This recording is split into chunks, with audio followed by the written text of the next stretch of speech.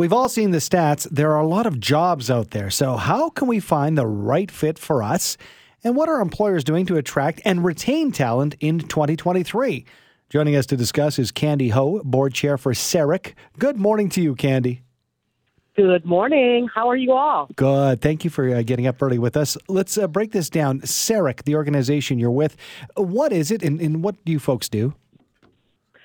We are a national not-for-profit organization whose mandate is to advance career development in Canada.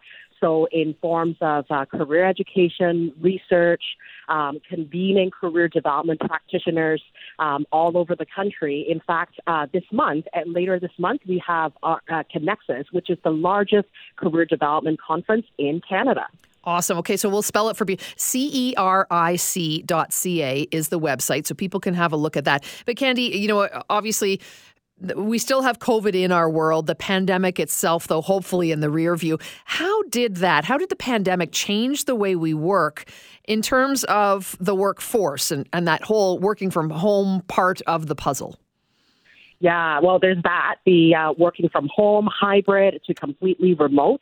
But I think in terms of the mindset, employees are also thinking about, prioritizing their other life roles in addition to work as well. So work is still important. It's an important part of us getting meaning and satisfaction out of our lives, but there's also family, community endeavors, maybe school and studies and all of those other things. So people are thinking about those priorities and what's really important to them and how do they continue to live their lives according to those values, whether it's emerging from COVID or things that they have set aside when they prioritize work and now is given an opportunity to think about what is the most important to them. Yeah, so perhaps people are wanting to refocus and build a purposeful career either within the field they're in or switch fields. So I'm wondering, with your clientele, there's no one size fits all, right? Because some people might want a better fit for their family. Some people might want to change their hours or work from home. It's got to be different for you folks because everybody's needs are different.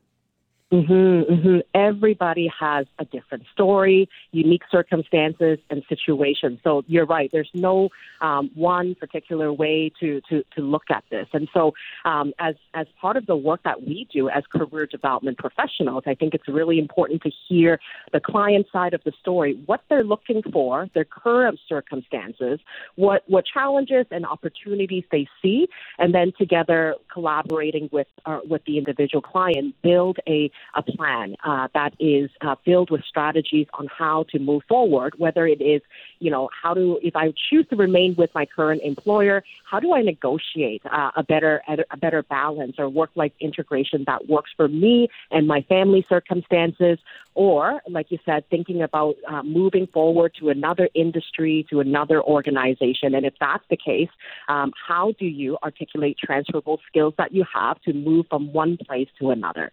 So lots of possibilities for conversations here.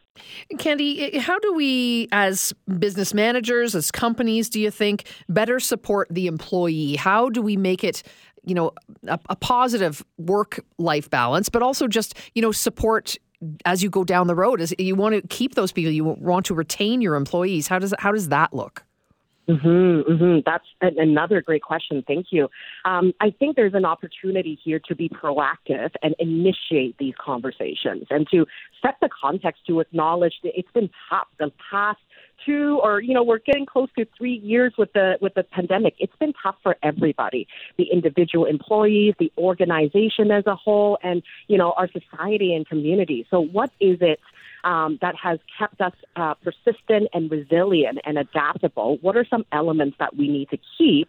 Conversely, what are some of the practices that are outdated that no longer serves us as individuals and as organizations the best? And what do we need to change as a result? And I think, speaking from an employee standpoint, I always appreciate when I've got supervisors and leaders that know that can read the room and know and anticipate that these conversations are important to have, rather than being myself or getting my clients and coaching them to bring it forward. That, you're talking a lot from the employee perspective, which is great because a lot of people are looking for changes or looking for work to begin with.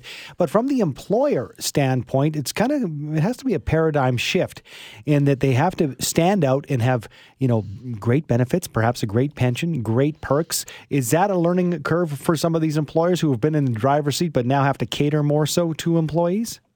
There's definitely a learning curve here. So one recommendation that I've been sharing with organizations that I consult with is look at the comparables. Look at your competitor organizations to see what they're doing, especially if you can identify organizations who is doing an amazing job retaining their employees. See if you can do some research and ask, what's their secret sauce? What's going on there that's keeping their employees happy, motivated, and engaged, and see what you can learn from that. With that said, like individuals, not every organization would have the same amount of resources and capabilities. So part of it is, again, having that frank conversation with your individual employees and see what works for them. And also, what recommendations and solutions do they have as folks that are on the ground? And then how can you collaborate with your employees to figure out something that works? Lots for people to think about. Thank you so much for your time this morning. Appreciate it. Thank you so much. Have a wonderful day. You too. Dr. Candy Ho is the CERIC Board Chair as well as an Assistant Professor of Careers at the University of the Fraser Valley. And we'll send people to ceric.ca, CERIC.ca.